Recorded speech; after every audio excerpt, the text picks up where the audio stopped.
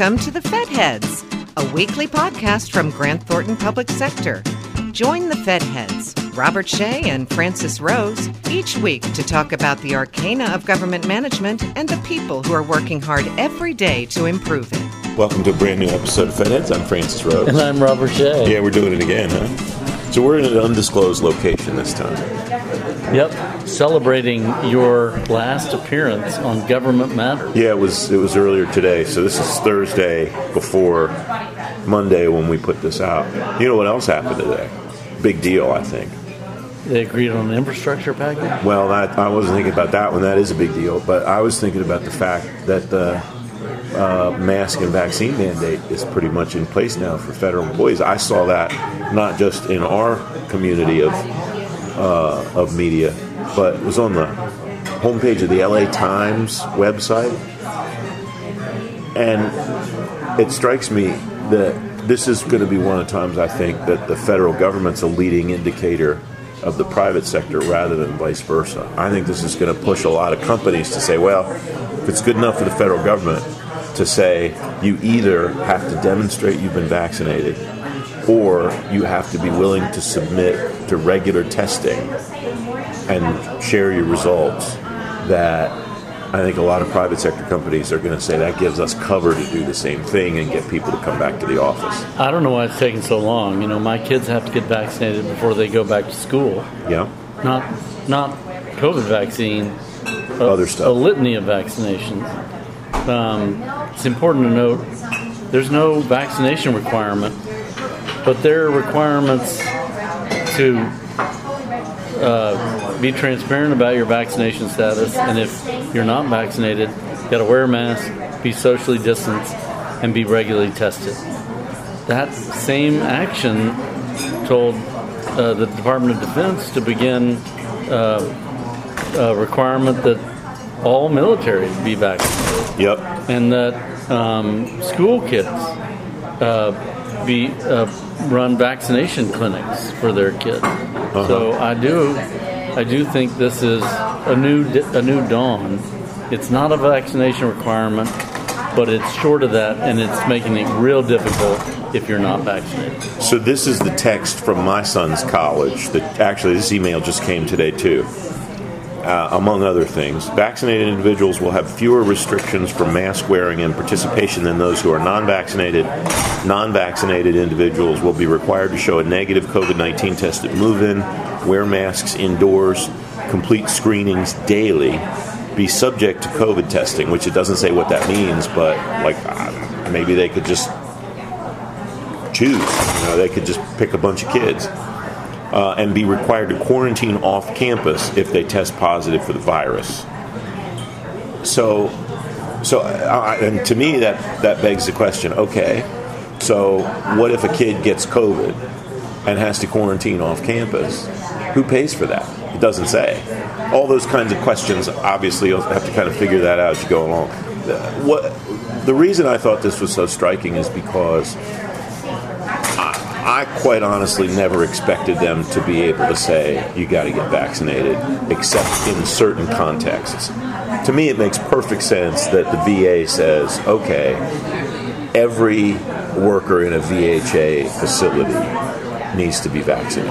And that comports with what we've seen in some hospital systems in the private sector. I just think I don't think it's a bad idea necessarily. I just am surprised, neither positively or negatively, that the administration decided to really, I think, kind of put its foot down and say, we can't have this. We can't have people running around.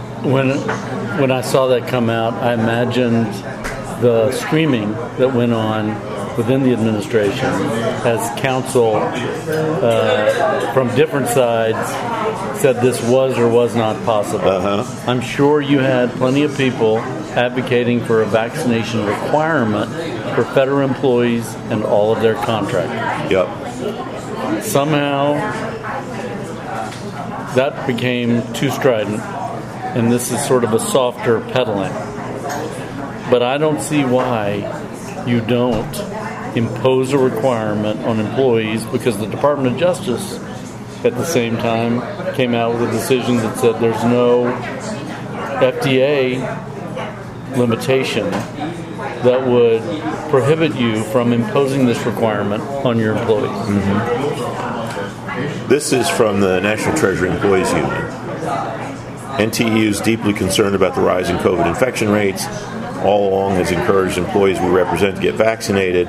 Still, we have a lot of questions about how this policy will be implemented and how employee rights and privacy will be protected. Our understanding is the President's proposal is not a vaccine mandate, which I agree with and makes sense to me.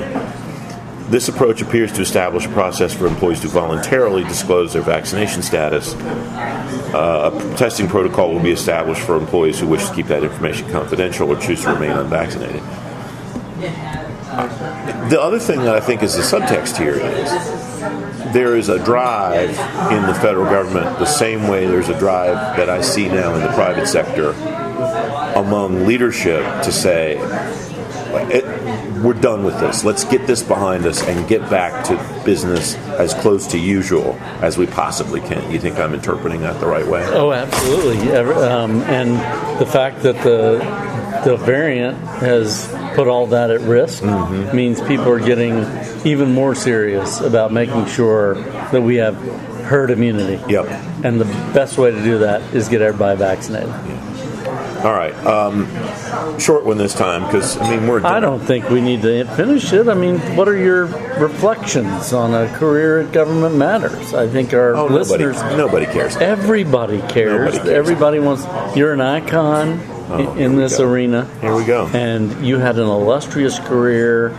You've talked to luminaries of all stripes. You have contributed to the conversation about how to make government better. And everybody who went before you owes you a debt. So you're like the Johnny Carson of government management. Now, see, we went around with this on Twitter this afternoon. Who started it? Either Soloway or Balutis started it. One of them did. And I said that is tremendously flattering to me and an insult to the memory of Mr. Carson to compare me to him on any level at all.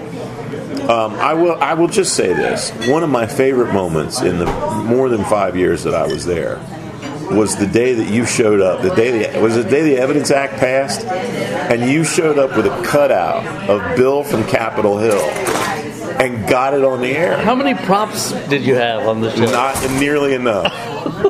Not nearly enough. There's no such thing as too many props. I did make more than one reference to the magic word, that if we had a magic word, it would have been that and the bird would have dropped. But we never actually did do the magic word thing. No. Well, congratulations. No, you're very kind. Looking forward to your new adventures. Yeah, at the end of August, I'll be back in the game, and then after Labor Day, I'll get at it pretty hard with my new gig, and everybody will know it, and we'll talk about it. Love you, man. Love you, buddy. It's great to see you, my friend. Thanks for listening to The Fed Heads, brought to you by Grant Thornton Public Sector.